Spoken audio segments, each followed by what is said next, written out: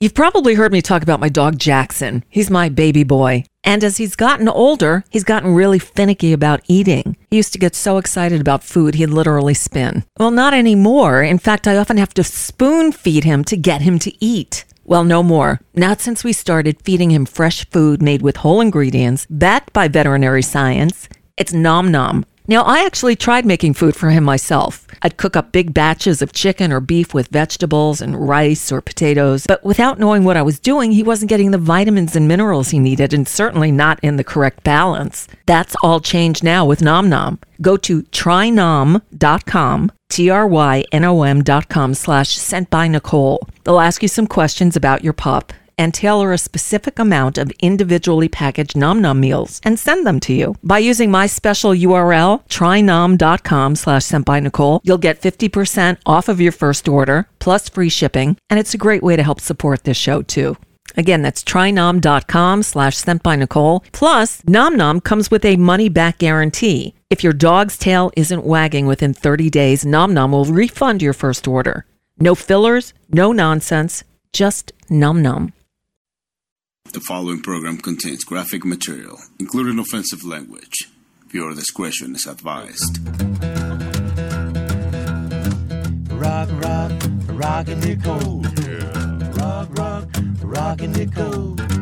Rock, rock, rockin' Nicole. Oh, once she grabs, she won't let go. Rock, rock, rockin' Nicole. Rock, rock, rockin' Nicole. None of that soft stuff. Rock, rock, rockin' Nicole. None of that heavy metal stuff. Rock, rock, rockin' Nicole. Just a little bit of jazz. Rock, rock, rockin' Nicole. We are rocking. So, let me tell you, we've got a busy show for you today. And, what a day to be busy, because there's a brand new Randy Rainbow song and a brand new one from the Parody Project. They're both really good. But here's the thing. I'm going to share them with you tomorrow because Marcy Wheeler's on the show today. And as we usually do, because Marcy is over in Ireland, we taped it this morning. And I had a lot to talk to her about. So we went for just about the whole hour. And I'm afraid if I play the Randy Rainbow song, then, it's going to get cut off and the wonderful people listening live on the Progressive Voices Network won't hear the end. So you have to come back tomorrow. Got it? Because now we're just going to jump right in and talk to Marcy Wheeler. You ready? Because I certainly am. Well, here we are again. It's been a whirlwind of action in here in the States. Marcy Wheeler, do you always have popcorn going there in Ireland, just watching what's unfolding here? I can't even remember what we were supposed to talk about, but as it was so long ago, 2 whole days and 15 other things have happened since. I have a whole list of different topics we can go with. Actually, when I contacted you, knowing that I'm going to be out next week because I have to have eye surgery again, and I thought we can't wait another week to talk to Marcy because so much is going on. So let's start with the hearing last week. Matt Taibbi, or as you affectionately call him, Matty Dick Pics, testified before Congress, along with another journalist who, frankly, I wasn't familiar with. It was Schellenberger or something like that. Yeah. He's only done 1 or 2 of these Twitter files, came in afterwards, but he, for example, claims to have read this FBI deposition that should have led him to correct some of Matt Taibbi's lies under oath, but he did not. So neither of them, Democrats suggested they weren't journalists early on, and that was probably not the way to undercut Taibbi's authority because he has been a journalist in the past. Mm-hmm. I don't think Democrats did a particularly good job of laying out all of the problems with their claims, but it was amusing anyway. It was. And there were parts that were just incredulous. And I got to point out Jamie Raskin, who constantly corrected Was it Jamie Raskin at that hearing, or was he at a different hearing? They're all morphing together for me. Yeah, so this one was Stacey Plaskett, who probably made Jim Jordan even more furious because she's a smart black woman. And Dan Goldman is also on that committee. Oh, it was Dan Goldman who kept, catching them basically in lies. I mean, at one point, Dan Goldman said to Schellenberger about a New York Post article, he said, you said that everything in that article was true. And he said, yeah. And then he pointed out where, if he had just read the report from the impeachment trial, I think the first impeachment trial, he would have known that what the New York Post reported was not true. Just undercut their credibility if they had any to begin with.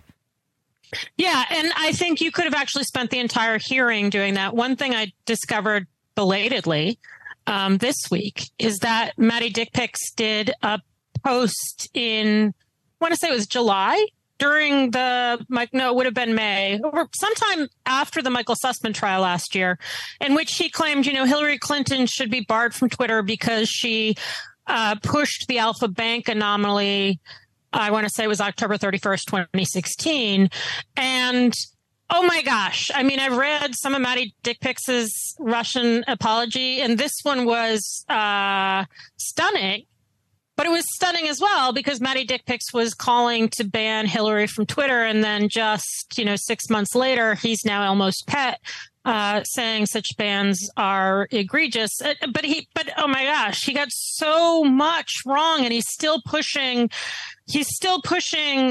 what I call the single server fallacy, which is to say that the way this is what Maddie Dick Pics and his ilk, this is how they claim you investigate a hack, which is, did CrowdStrike, the contractor that Hillary brought in, or the Democrats brought in to investigate a hack of multiple servers in the middle of an active campaign season, did CrowdStrike see the Russians exfiltrate the documents? As if that answers the question.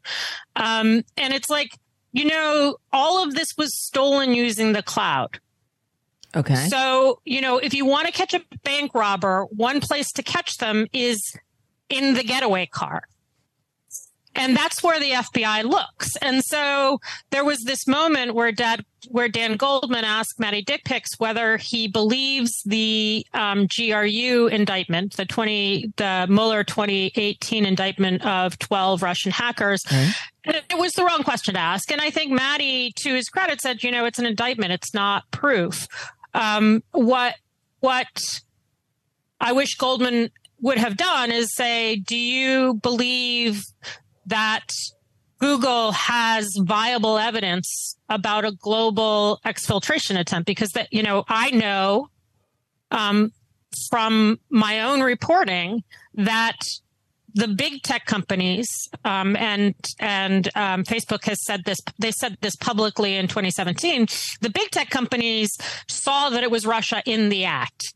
And the big tech companies are not dissimilar from the NSA. I mean, they've got that global reach, and they've got a lot of measurements of our actions. So Facebook and Google and Microsoft all have visibility on that kind of thing. And they were watching Russia do this in real time. And the FBI went to them after the fact and said, what did you see? And they said, here's what we saw. And that's how you prove that a hack happened. And nevertheless, Maddie Dick Pics under oath claimed that you couldn't tell. And so I think there are easier ways to prove that Maddie Dick Pics is at this point not even a good faith actor. Another thing that Maddie Dick Pics did was he raised communications sent from the FBI to Twitter the night before the Hunter Biden document came out. And they were sent via a channel that this same FBI deposition, a guy by the name of Elvis Chan, who's one of the key agents working with Silicon Valley companies, that deposition said to communicate about misinformation, disinformation, we used Signal. To communicate about criminal investigations, we used this other channel. And so Michael Schellenberger, the guy that you just, discovered for the first time, and Taibbi have both claimed that this communication the night before the Hunter Biden laptop via the law enforcement channel had to be related to the Hunter Biden laptop, even though they know there's a sworn deposition saying that's not what we use it for. Now, one of the reasons I find that really interesting, speaking of the topic of hacking, is because in this same time period, that, the Republicans are all worried about the Hunter Biden laptop, the Bill Barr DOJ was wrapping up an indictment of the same GRU group primarily for their involvement in the Olympic hack, in the hack of the South Korean Olympics. So I want to say that was 2018. Okay. In any case, but in addition, like that hack was rolled out a little bit on Twitter, but included in that indictment was the Macron leaks hack, which was significantly rolled out on Twitter. So this is the kind of thing where you would need to be, if you were the guy whose job it was to interface with Silicon Valley. I mean, that's not the only criminal investigation that Elvis Chan almost certainly would be talking to Twitter about on precisely those days, but that's one of them. And so Maddie Dick Pics and Michael, and so Maddie Dick Pics under oath said, we have, the proof that FBI might have been involved in the Hunter Biden laptop is this communication channel that the FBI would not have used for talking about the Hunter Biden laptop. He said this under oath. Wow. And so, I think he got away with a lot in that testimony, and I do think that the Democrats were not as strong as they could have been. They didn't call him out for starting a panic about non-consensual dick pics, which, by the way, is why I call him dick pics. That's right. Because his quote unquote reporting on this is so shoddy. He never bothered to see what the DNC was asking to take down. They did not catch Maddie Dick Pics into falsely claiming repeatedly and over and still that the FBI had no investigative interest in all these accounts that were lying about the time and place and manner of casting votes, when that's a crime. Mm-hmm. And one of my favorite catches of Maddie Dick Pics and an out-and-out lie in his Twitter files is one day he posted this screen cap and he said, "Oh, look, they're looking for location data. This is proof they're evil." After that, he said, "There's no evidence they're doing investigations with these lists of accounts that are making false claims about the time, place, and means of voting have anything to do with investigations." I'm like, you posted proof. You posted proof because the reason they wanted location, they didn't want the street block where the person's Twitter account was from. They were asking basically, can you tell us what venue? Meaning, should we get the Massachusetts U.S. attorney or the North Carolina U.S. attorney to start investigating this? Can you tell us what venue to investigate these false claims about the place, time, and means of voting? Can you tell us that so that we can take further investigative steps, and also more proof that they were at least contemplating further investigating of these files? They said, we would like a preservation order. We want to know who to send the preservation order to. And a preservation order, for those who don't know, it's a very low bar for getting one. But when you want to do an investigation, but you don't have the basic evidence to get, say, a pen register or a D order or some other kind of legal process, you call up the tech companies and you can say, keep this content. Even if you take it down, please keep this content so we can come back and figure out who is behind it. Right. Because we may prosecute it. So let me explain why this matters, why it is real that the FBI would have an interest in keeping and being able to go back and investigate the content of people who are lying about the time, place, or means of voting. There is a case that was supposed to start today, but is now starting on Monday by a guy named Ricky. Sorry, I'm mistaking his pseudonym for his real name. His real name is Douglas Mackey, and he's this far-right troll who in 2016 tried with some success to get Black and Latino voters, Hillary voters, to cast their vote by text. Okay.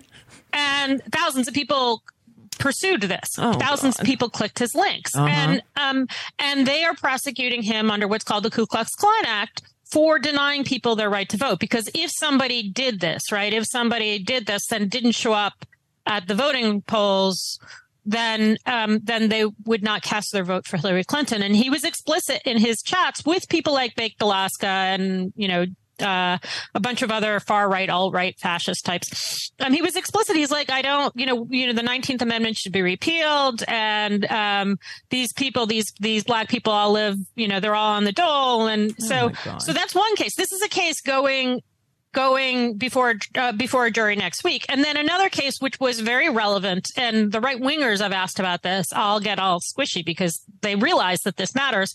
So Iranian hackers hacked probably Florida, because everything's Florida, as we know. Right. Every time I come on, we talk about Florida. But it was probably Florida, and I'll tell you why.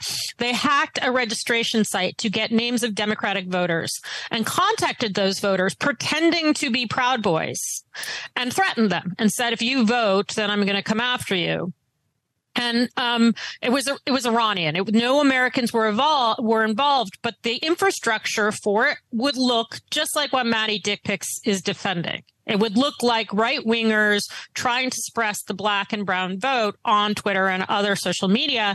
And this was one of the most successful information operations of the 2020 election. It was brilliant because, you defame Proud Boys, you threaten black voters, you try to drive down the black vote in a key state. I do think it was Florida because, again, Probably. It's always Florida. And this is something that has been entirely absent from Maddie Dick Pics' story about Twitter, even though it's centrally relevant in the communications between FBI and Twitter at the time. So these are things that Maddie Dick Pics doesn't tell you about. But anyway, he is lying to you about whether or not the FBI had investigative interest in lying about the time, place, or means of voting, because it is a crime. It can be a crime. Right. So there's so much. The thing that they were testifying about was ostensibly the Twitter files. And these were all this data that Elon Musk got when he bought Twitter. He's, I think, selectively released what he wanted to his handpicked scribes to have them report on it in the name of transparency, similar to what Kevin McCarthy did with the January 6th surveillance tapes, giving them only to Tucker Carlson, and we'll talk about that in a moment. But Elon Musk said he's going to release these to journalists, right? Have you gotten access to them yet? No, he's not going to release it to journalists because if he did, as it is, it's clear that Musk has not given Maddie Dick Pics the request from the Trump administration. And if he did, it would become clear, that a lot of the COVID-related requests came from Trump's HHS. And it would also be clear that Trump did far more to quote unquote censor, although still stopping short of censorship, did far more to quote unquote censor than anything that the Biden administration did then or since. And so he's not going to release it. He's not. And we'll learn. I mean, for example, I would go and I would say, let's learn about these hacks that were happening, that, the hackers that Twitter was using, like the global threat hearings last week, it was a busy week, said, that Russia tried to interfere in the 2022 election. They're going to continue to do it. That's not a surprise, but what the end goal, it seems, or the end result, the logical end result of what Musk is doing with the Twitter files, and he and Maddie Dick Pics are getting more and more explicit about this at every moment, is to ensure that Twitter will be a proud vehicle for Russian attempts to interfere in the next election. Because Maddie Dick Pics, one of the things that he and Schellenberger were going out against in that hearing, which got less attention, was that a bunch of entities who care about elections said, hey, journalists, let's hold off if there's a hack and leak campaign. Let's just hold off until we can do some verifying. I mean, basically, let's just be journalists rather than a mob of 6-year-olds chasing a soccer ball. And Schellenberger especially has deemed immediately publishing hacked material, regardless of who it's from, the Daniel Ellsberg rule. And claiming anybody who doesn't do that is not a journalist. So it's they're doing the logic of what they're doing. I mean, let's not lose sight of it. The logic of what they're doing is a way to normalize Twitter becoming a vehicle for successful interference in U.S. elections. That is the goal. That is the logical outcome of what they are doing. To turn Twitter into a machine for stolen elections. to anybody who's been on Twitter lately, if you were on it before the Elmo takeover, you know that it's a different place. It's noticeably different just going on there and seeing how... It's not just that he let the Nazis back on, but he did let the Nazis back on. But the other thing that he has tried to do is to ratchet up inflammatory contact. So if you respond badly to incitement, then you're going to get more of that same incitement.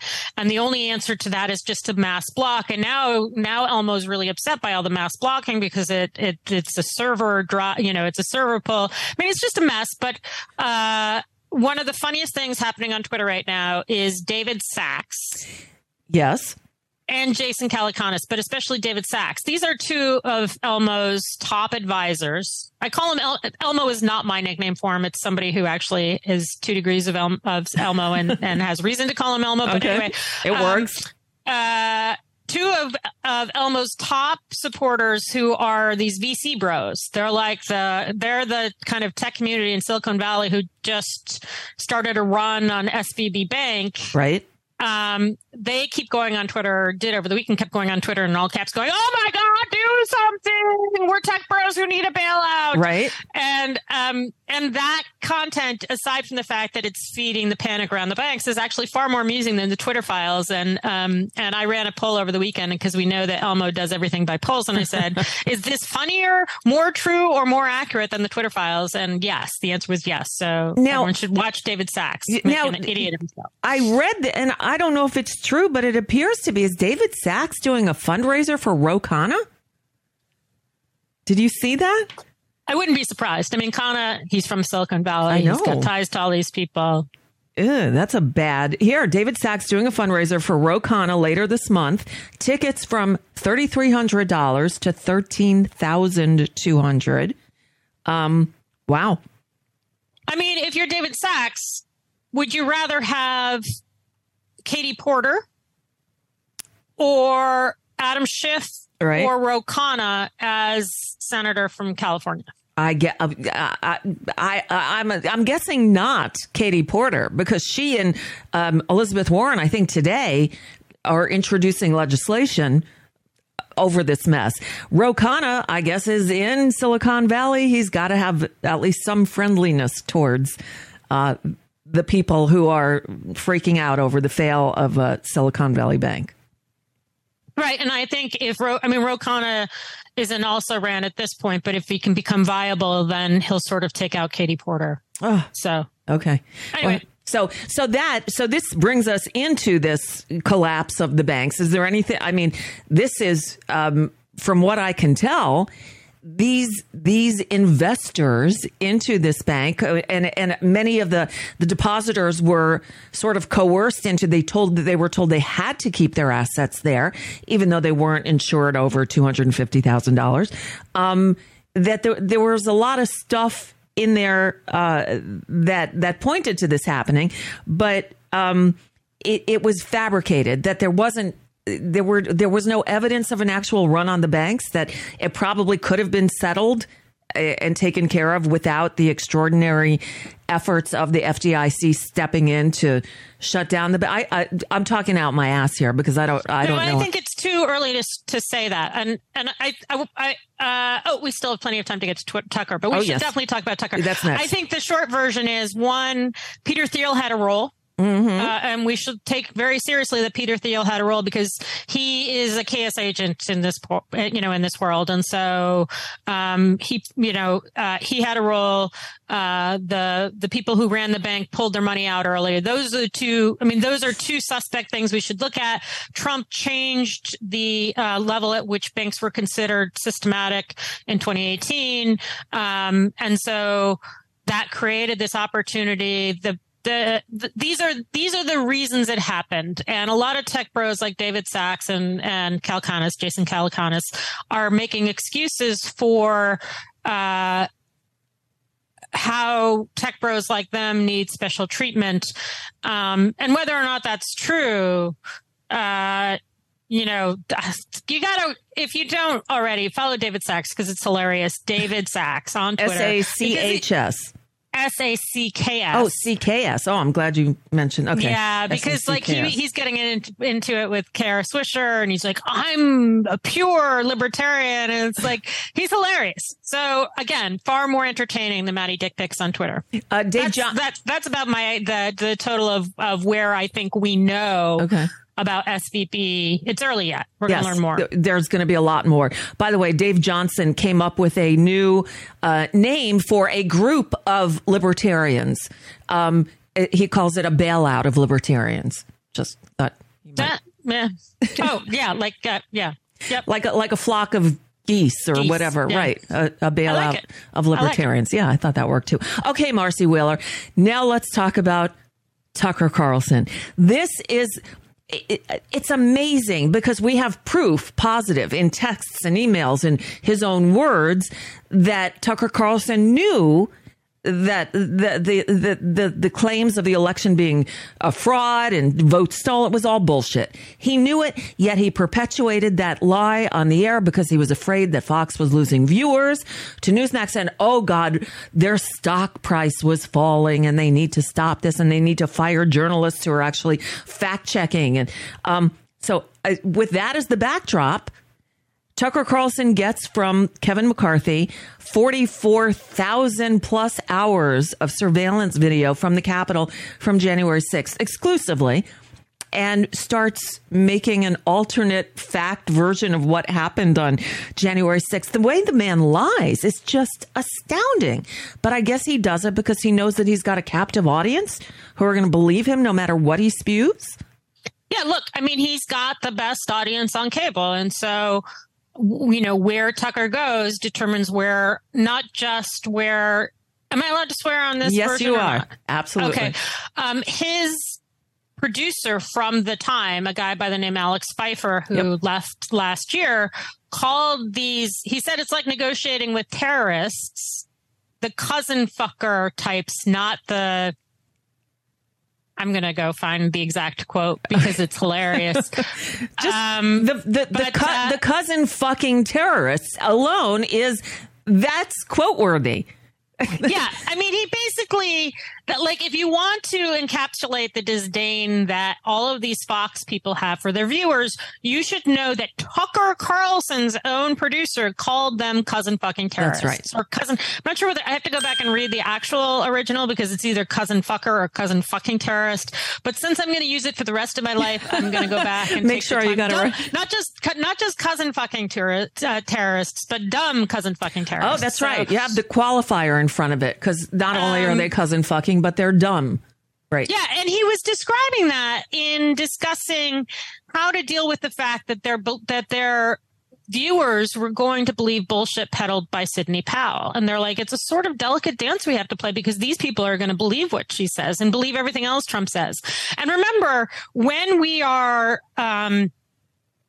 what we're talking about from Fox thus far is just Dominion's lawsuit. So Dominion's lawsuit says you put on, I forget whether it's 10 or 20, on 10 or 20 shows, you allowed people like Sidney Powell to come on and make claims you knew to be false with no pushback about Dominion. And we kept telling you, like, claims not just that Dominion was involved in the election, but that Dominion engaged in fraud with the Venezuelan government. Just crazy stuff, right? This was Sidney Powell stuff. Right. And that's the basis of the claim. But what we are getting is only the material relating to the Dominion claims. And that's important with regards to Tucker Carlson, because Tucker Carlson was really pissed off that Sidney Powell wouldn't give him evidence. And so on that one claim, Tucker Carlson was generally resisted. Although after January 6th, he brought on the pillow guy and let him make these claims, uncontested. Right. So generally, Tucker was better on the Dominion stuff than Sean Hannity and especially Maria Bartiromo and especially Jeannie Peru and Perot, or however you say her name, and especially Lou Dobbs. I mean, they were worse on the Dominion story. But just as an example, in addition, last week, Jenna Ellis, Rudy Giuliani's melting hair dye aide, right? Jenna Ellis admitted in a Colorado proceeding as a way to keep her bar license that she misrepresented 10 claims. This one is 10 about the election, and 4 of those were on Fox News. Okay. And they were different false claims than the false claims before Dominion.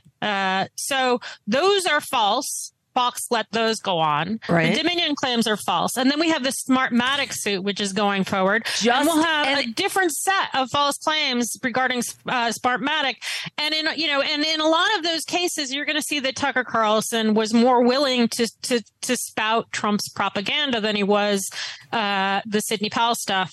And really, what's interesting about Tucker Carlson, I mean, there's a lot that's interesting about Tucker Carlson. One is he's a giant hypocrite because we know that he believes his viewers are cousin fucking terrorists. That's right. But, he likes to claim Glenn Greenwald especially likes to claim he wasn't that bad in the pre-January 6th phase. Although several times he had a producer say, this is like a deliberate attempt to delegitimize the duly elected president. Something that, by the way, Steve Bannon was saying to Fox explicitly. Our goal is to make it impossible for Biden to be president. Right. Impossible for him to have any legitimacy. Since then, Tucker has actually embraced those theories. So much so that in his Ukraine invasion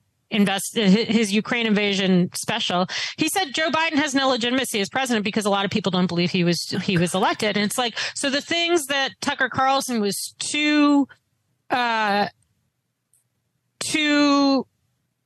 well, he's none of these things that I can think of that are good, but right. These things that Tucker was unwilling to do between November 2020 and January 2021, he's now willing to do, exceptionally. So that's one thing. And you're right. Like, he has also from the start, aired ridiculous conspiracy theories about the January 6th investigation. Like, he aired these claims by Revolver News, Darren, whatever his name is, Revolver News, Glenn Greenwald, Tucker Carlson in cahoots, took the names of not yet charged people in the Oath Keeper investigation and assumed that they were narcs, assumed that they were FBI informants. Oh. And the chief person they did this with was somebody originally named as Person 2. Oh. When they did this with, the person named as Person 2 was a woman, Sharon Caldwell, the spouse of Thomas Caldwell, who was never charged. She didn't go into the Capitol and she wasn't herself an Oath Keeper.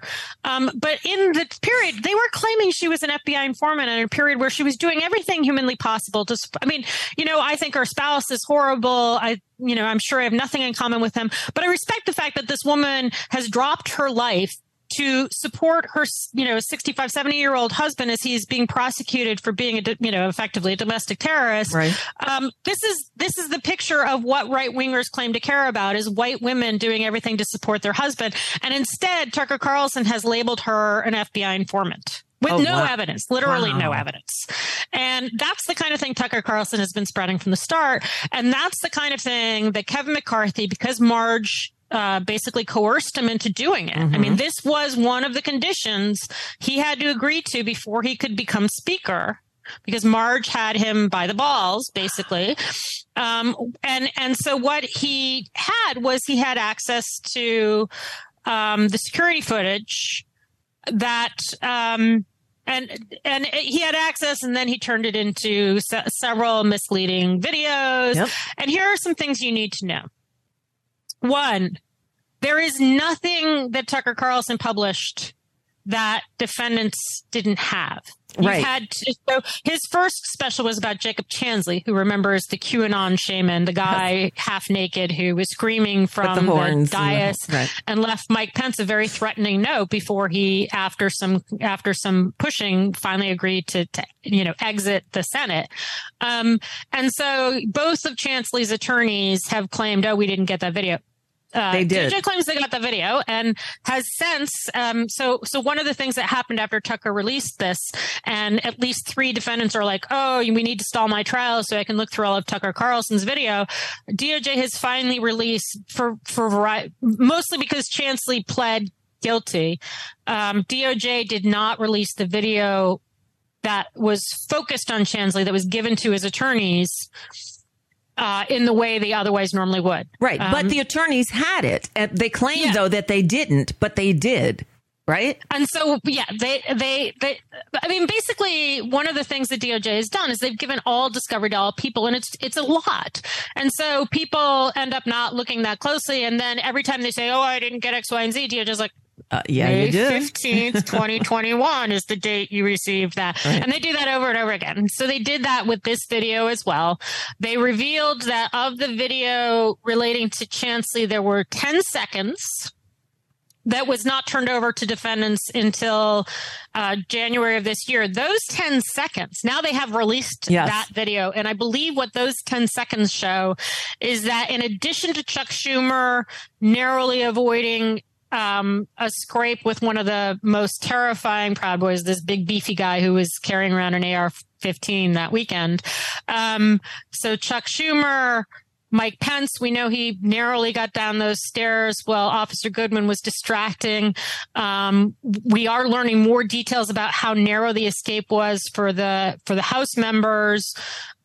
We also learned this week, by the way, that Senator Risch's office is one of the ones that was known to be completely trashed, and he's never revealed that his office was completely, thoroughly trashed, significantly by the Southern California anti-maskers. But in addition to all that, DOJ releases this video that Kyle Cheney, at least at Politico, and you know, I haven't figured out how he did this, but he believes it also shows Chuck Grassley literally getting third in line to the presidency. He was the Senate pro tem at the time, getting whisked out just as Dominic Pizzola. Remember, he's the guy who broke in the front door in the first place, that long-haired Proud Boy. Just as Pizzola was watching on, and the only thing standing between all of these invaders, including Chansley, including both Chansley and Pizzola, and Chuck Grassley, this like 155-year-old man, the only thing standing between them is one cop saying, back off, back off, back off. That's it. That was, yet another close call that they disclosed. And that's what we learned thanks to Tucker Carlson's propaganda. But it took them him lying and doctoring the video and selectively editing it more accurately to find out there were 10 seconds that weren't released. And that was allegedly of Chuck Grassley being rushed out. And I thought I read that the reason those 10 seconds were held back is because it could have given some hint as to the evacuation route, which would be a security concern. Right. It showed how Chuck Grassley was whisked out. So yes. And to be clear, what Tucker, the misleading editing that Tucker Carlson engaged in more aggressively was only showing the stuff after the damage had been done. So what he showed was was Jacob Chansley being escorted. At first he refused to vacate the dais where they were trying to finalize the vote. And he was screaming freedom and yelling things in his blowhorn and half naked and leaving threatening notes from Michael Pence. All of that is the stuff that constituted the obstruction charge against him, which is the most serious charge that he was imprisoned for. So that's what he went to jail for, was preventing Mike Pence from finalizing the vote count. And he did so by literally occupying the space that Mike Pence was supposed to be occupying. He did so by leaving Mike Pence a threatening message. He did so by making it impossible to retake the Senate. So what Tucker Carlson shows you is the stuff that happens after that. After they finally convince Chansley to leave, they show a cop making sure he actually does leave. Right. And then another piece of video they show is after Trump tweets out "leave peacefully," which is hours later. Yes. 2 plus hours later, right? Chansley says, our boss, Donald Trump, tells us we should leave. All given to the defendant, but all stuff that Tucker Carlson says, this is the substance of what you need to know about Jacob Chansley. So what he basically did was say, what you need to know is after Donald Trump told him to, he left. He left. Told people to leave. But before that, he was refusing to leave and occupying the space that Mike Pence was supposed to occupy. And so it's a great lesson in propaganda. I love what it taught us. And DOJ has used it as an opportunity. There's this accusation that the January 6th committee and DOJ have both been telling unfair stories. And what actually happened in this particular case, in the case of Chansley, is that journalists didn't get access to the video that would have been far more damning about Chansley than the story that was being told in the paper filings on him. So, in fact, in this particular case, and probably 200 others, we're not getting the most damning story because that's not how the video is getting released to journalists. Right. And one more important point. Yeah. Sorry, this is really important. So Tucker Carlson all he has access to is CCTV video. Okay. All he has, the closed circuit security video inside the Capitol. Yeah.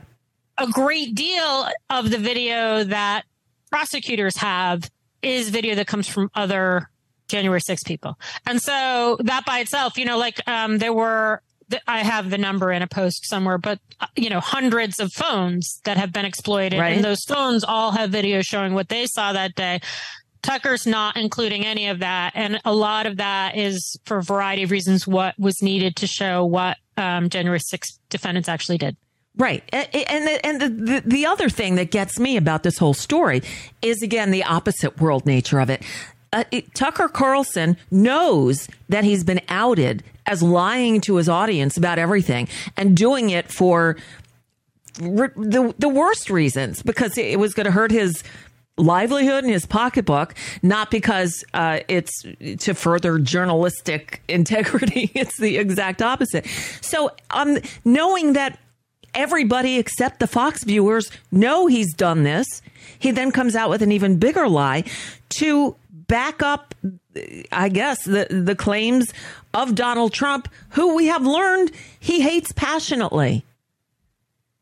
There's such a disconnect there that I wonder, one, can Tucker Carlson survive this? And two, can Fox survive it? We don't have a corporate death penalty, but we probably should. So one of the things that's going on is that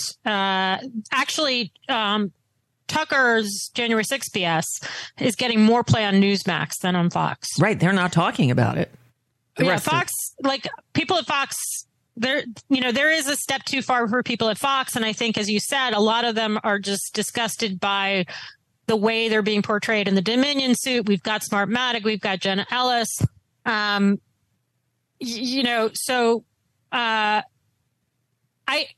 Fox does stand to have significant financial repercussions just from Dominion alone. And assuming Smartmatic succeeds, then from that as well.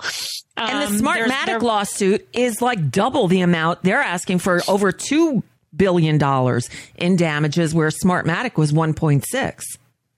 I mean, where Dominion was 1.6. Yeah. Yeah. And Dominion right now is also fighting. So Fox has said, we can't release great swaths of this documentation because it's proprietary journalistic resources. One of the things we know by comparing two of their filings, one of the things we know they're hiding is how Tucker Carlson got Sidney Powell fired from the Trump campaign. So that this is, he claims, proprietary journalistic methods, the way he got Sidney Powell fired. Okay. And it's going to be stuff like that. It's going to be the degree, like another thing that they have hidden. And we know this by reading two of the filings in tandem. Another thing is we know that Jeanine Pirro. Jeanine Pirro. Yeah. Jeanine Pirro. Jeanine Pirro. I think you have to say it like that. Jeanine Pirro. Let me go get a bottle of wine. And Maria Bartiromo, they actually were contributing. They were making stuff up as part of the election lies, and that we don't know what it is because it's redacted. But Fox right now is redacting that in the name of proprietary news gathering. They're redacting the role that Pirro and Bartiromo had in this story. I suspect they're also redacting certain things about the relationship between Bartiromo and Trump. And I think, people like all of these relationships are sort of worth unpacking. We've not there's the Tucker one. He hates Trump and is terrified of him, by the way. Like he says, one of the reasons he is so pro-Trump is because he's me. Right. him. Yeah. It can destroy us. And we've got Sean Hannity, and we've long known that in every criminal investigation of Donald Trump, Sean Hannity has been right there in the back pocket. He was literally serving as a back channel between Manafort and Trump while Manafort was, until the time when Manafort got jailed. Ingram is actually was buddies. We learned from his testimony January 6th, was buddies with Pat Cipollone. Of course she was. Who's supposed to be the adult in the room, right? So in the time, like, he may have actually seen her the morning of January 6th because they went to Catholic Mass together or something like that. So that's Ingram.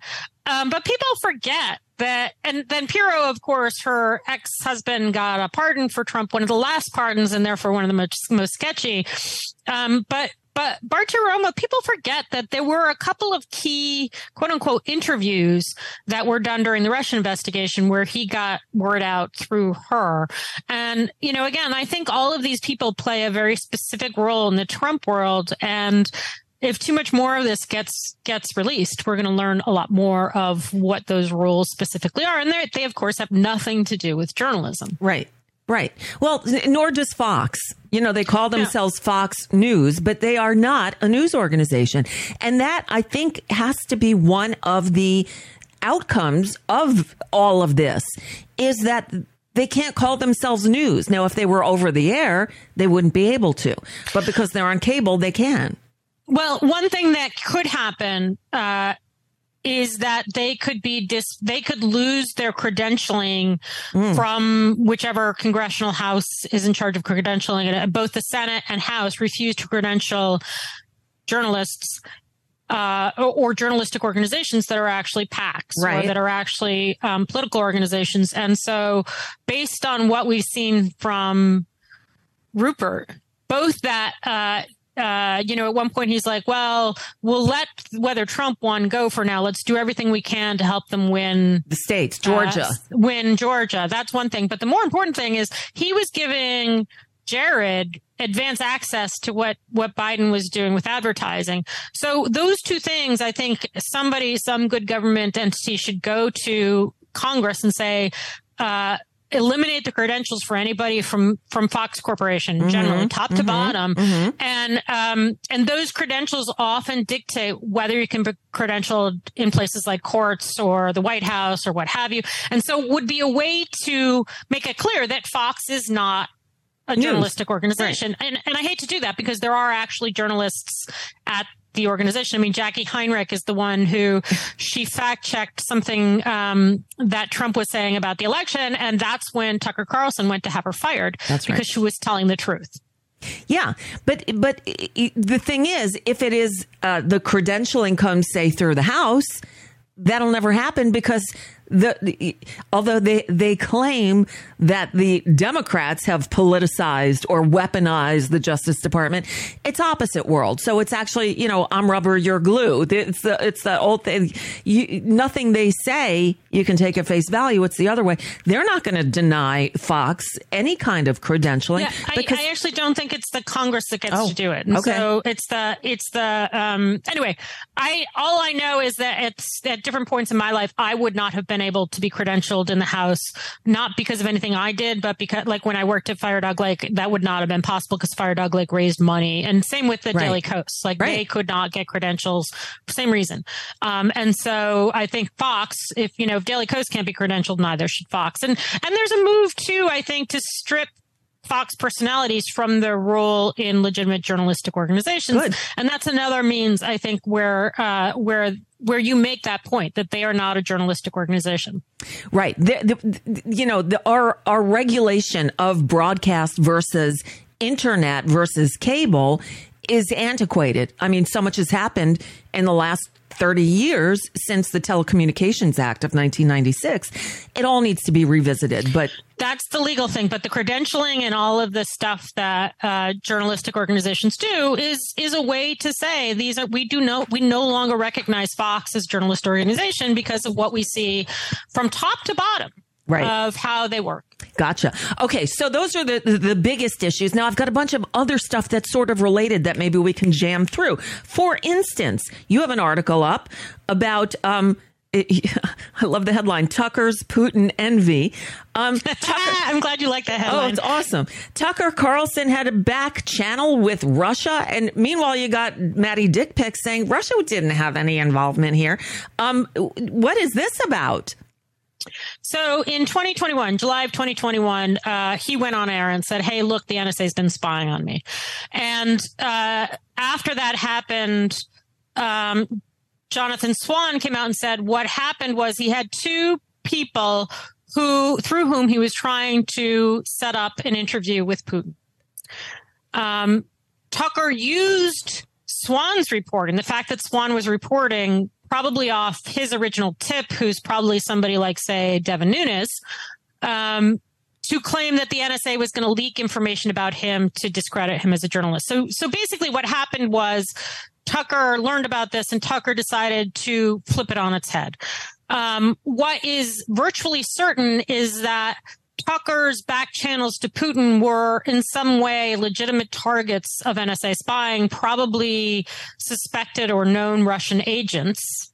And even on its face, that means that that Russian spies, let's say, were using a dangle of, you want to do an interview with Vladimir Putin right, as a way to cultivate Tucker Carlson. Mm-hmm. Now, he told the story again the other day on some podcast, I don't know what, and added a few more details. He added a detail that, for example, he had told a senator about this, and the senator had gone to the NSA and asked about it. I originally thought that the senator might be Marco Rubio, but it's now more likely, we know that Rand Paul sent the NSA a letter. So maybe it was Rand Paul. Rand Paul, of course, the Paul family has been cultivated themselves by Russians. So sure, that may be why Tucker went to the Paul family. Former Paul staffer is appealing his conviction recently for hiding a donation to Trump from a Russian oligarch. So that's one of the many ties that the Paul family has with Russia. There was Rand Paul's back channel to Putin himself. And one of the other things that Tucker revealed is, so he said there was an email trying to set up this interview. He said that in real time. That's what he was talking about in 2021. And he said only his producer knew about the email trying to set up the interview. What he said the other day is that there were also signal texts. Right. Now, if you're having a conversation, if you're having a conversation over email, that's one thing. If you're having a conversation over signal texts, that's an entirely different thing. Because that's encrypted and the government can't get at it. It's hidden. Yeah, and it means that NSA probably hacked the phone of whoever he was talking to, and by announcing it, Tucker Carlson burned that intercept. Wow. So he damaged U.S. security to do it. But it sets up the possibility that, and by the way, it's likely that Tucker or one of his producers was one of Jonathan Swan's sources for saying that this was all about a meeting with Putin. So because he had two sources for that, and we know, or we have good reason to believe, because Tucker was squealing about it, that somebody in Tucker's orbit had spoken with Jonathan. Anyway, so one thing that was going on was he was trying to set up an interview, but when he sent his producer, the same guy who called his viewers dumb cousin fucking terrorists, right. By the way, when he sent that producer, the dumb cousin fucking terrorists producer, to the NSA to find out how long this has been going on, he asked for 30 months. Wow. So okay. I'm sorry, if you're Tucker Carlson, it doesn't take 30 months to set up an interview with Vladimir Putin. Right. Something else was going on in that 30 months time. So he asked starting January 1st, 2019, that's how long Tucker thought that they may have been spying on him. And what happened is somebody reached out to him and said, I hear you're trying to set up a meeting with Putin. Don't do it because the NSA is watching. And then Tucker became concerned about the previous 30 months of his communications with the back channel, who was a legitimate NSA target. Yeah, lots of questions about that. And particularly given his explicitly one other thing he said was, he's like, I have nothing to hide, but I did hide this even from my wife. And I hid it because it was an interview. But we know, because we know what he did with his Viktor Orban interview with another fascist, pro-Russian fascist. we know from that he didn't hide it. He was so gleeful about having that interview. He prepped it, he promoted it for weeks. That, I find his claim that he was hiding it because he was having an interview ridiculous. Right. So that's the Putin Tucker Carlson back channel story. Cool. And more to come, I'm sure. And again, you can read all about all this at emptywheel.net. Okay, now another one that got me this week to my eyes wide open, like, what? Saudi Arabia and Iran now are rekindling their relationship. Saudi Arabia, you mean Trump's best friends and the MBS who murdered a Washington Post journalist, and we have, I guess, said it's okay. It's a diplomatic immunity kind of thing or something. Should we be concerned about this new relationship being rekindled between Saudi Arabia and Iran? Oh, we should be interested, and we should also be asking whether the U.S. can continue its special relationship with Israel the way we have, given the way that Netanyahu is going full authoritarian.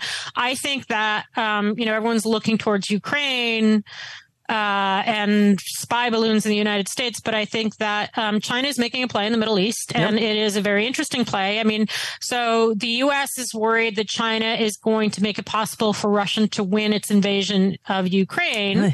And China wanted to do so for two reasons. One is because it wants to take over Taiwan. It wants to do the same thing. It wants to take over, what it views as its own land. Right. And it wants an authoritarian government. It wants the authoritarian government to be the standard globally. It wants to get rid of the worldwide order based in significant part in democracy and replace it with this kind of authoritarian view in which authoritarianism is viewed as preferable.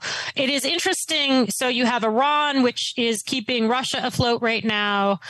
And you have Saudi Arabia, which, look, I mean, we need to talk about why Saudi Arabia has paid Trump and his son-in-law $3 billion since he left office. Yeah. We need to talk about that. We do. How did 666 Fifth Avenue all of a sudden become not at risk? How is that huge financial thing hanging over Jared Kushner's head? How is that all of a sudden? Oh, that's all taken care of. We're all good. Well, the $3 billion is separate from that. Oh, my God. So there was the bailout during the administration, but since then he's got his investment fund funded to the tune of $2 billion, plus the golf deal for Trump, and plus this hotel deal in Oman. So $3 billion conservatively that Trump has gotten from the Saudis after leaving office. And yeah, you got to wonder whether that's like payment rendered for things that Jared did in the Middle East. And meanwhile, the Republicans want to look at Hunter Biden's dick pics again.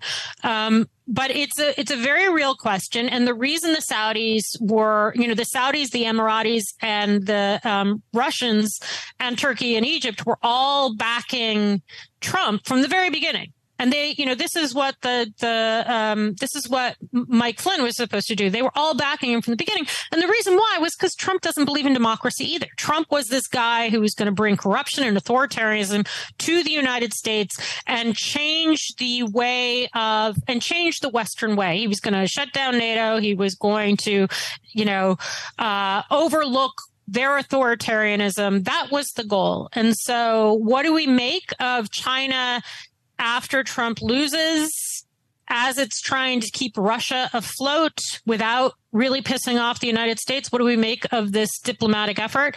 I think we need to look at it very seriously. I mean, if the dollar was no longer the basis for oil exchange, which the Saudis do, then it would be very easy for China to bankrupt the United States. Wow. This is the kind of thing that I think China would do indirectly to ensure that it can get its way. Well, because, look, Joe Biden did a tremendous job, far better than I thought he could do, not just keeping the Western alliance together, but strengthening. Yes. The leadership from the Biden administration is far beyond what I imagined they'd be able to do, even though I knew he was an expert and Tony Blinken and, it was just a tremendous job. And so having faced that, China, which has been trying to become the dominant power in the world, and Russia, which has spent at least since 2014, probably since 2008, has put into place this intelligence-driven plan to basically take out the Western order. And that's what I think the nature of the Chinese and Russian alliance needs to be understood as. That's what this diplomacy, it does raise questions. It does. Who knows what's going to happen? We can't undo it right now, no. But those are the stakes, I think. Right. And people need to be aware this is going on because all the other noise sometimes drowns out important issues that we need to be aware of. And this one just raised huge red flags. And, here we go. There's other stuff we could talk about, Marcy, but the clock is saying we've used the hour. We could do 2 hours easily. I thank you so much. So go to emptywheel.net to read what we didn't get to because there's so much. I don't know how you do it. You keep it all straight. I'm in awe of you. Marcy Wheeler, thank you as always. All right. Take care, Nicole. She is. She does keep it all straight. Oops. Hold on. Need the microphone. Okay. Now I have the microphone. She does keep it all straight, and I don't know how she does it, but she does. Encyclopedia brain or something. With that, we're done. It's a Wednesday. Boom, boom. And here we go. So tomorrow, Howie Klein is here, and I'll start it. I've got two music videos to share with you tomorrow. The new Randy Rainbow and a new one from Parody Project. They're both really good. All right. But with that, yes. See, Sharon says I'm going to have to listen to this again. It's so much information that Marcy gives us each time she's here. And if you missed anything, don't forget, go to emptywheel.net and read up on the things we didn't have time to get to. All right. Thank you for listening, everybody. I'll see you tomorrow, and I'll leave you with the news. All right. It's coming in just a minute. Here we go. See you mañana. Bye. It's time for Nicole Sandler's What's News from NicoleSandler.com and the Progressive Voices Network. A Russian fighter jet forced down a U.S. drone over the Black Sea on Tuesday, creating a potentially dangerous escalation at a critical time in the fighting.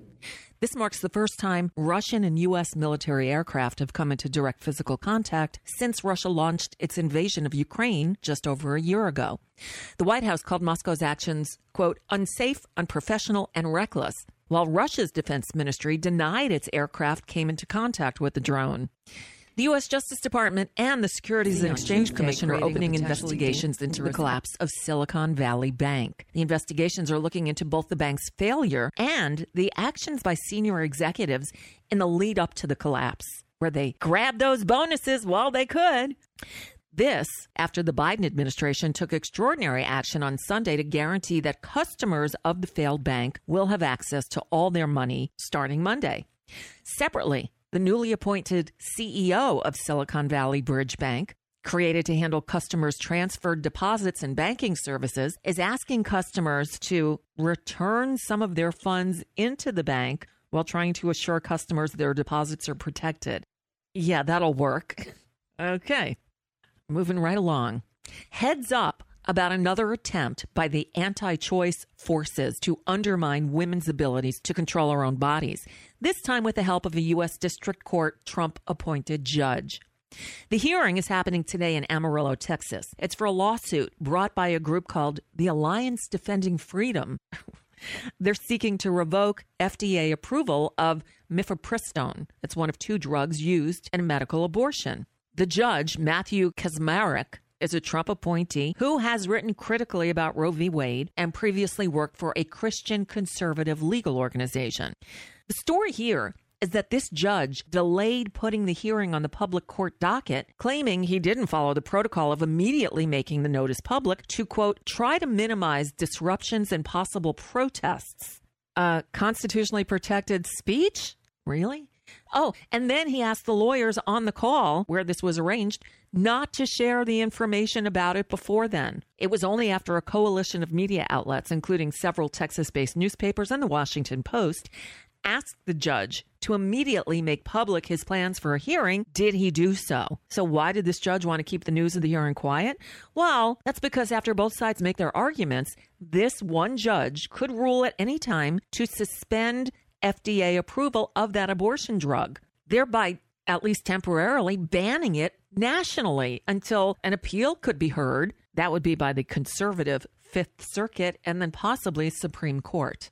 And if that doesn't go far enough for you, try South Carolina. A new bill from pro-life Republicans in South Carolina could make abortion a death penalty crime. The proposal from Republican State Representative Rob Harris wants to amend South Carolina's criminal code so that all references to a, quote, person include a fertilized egg, embryo, or fetus at any stage of development. So in effect, the bill would make aborting a pregnancy a homicide, a crime punishable by death in South Carolina. Wow. Well, more than a dozen Democratic governors urged 7 major U.S. pharmacies not to bow to political pressure on medical abortion. The governors wrote in this group letter, "We urge that your decisions continue to be guided by well-established science and medical evidence and a commitment to the health and well-being of patients, not politics or litigation threats." Hey, Walgreens, listen up. Just saying. The state of Ohio is suing Norfolk Southern over the derailment of that train that released toxic chemicals in East Palestine last month. The lawsuit accusing Norfolk Southern of violating state and federal laws on the handling of hazardous waste, negligence, and air and water pollution. The state's asking for damages and financial penalties and a declaratory judgment saying that Norfolk Southern is responsible. The state also wants the rail operator to reimburse for its costs, including emergency response and economic harm. Here's today's Florida moment.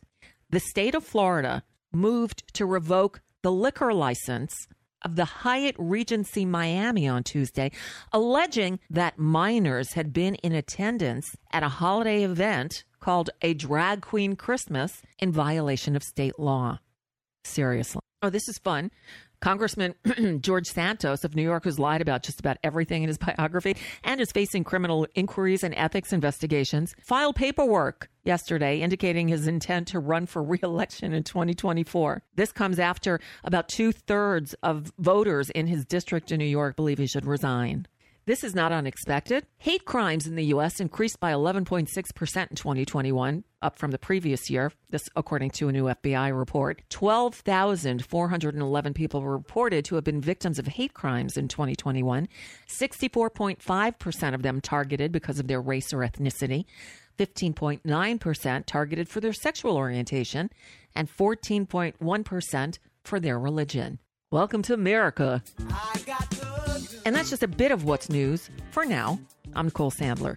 If you appreciate these reports and the Nicole Sandler Show, I hope you'll consider making a contribution. My work is listener supported, and I can't do it without your help. Find out more at NicoleSandler.com, and please click on that donate button.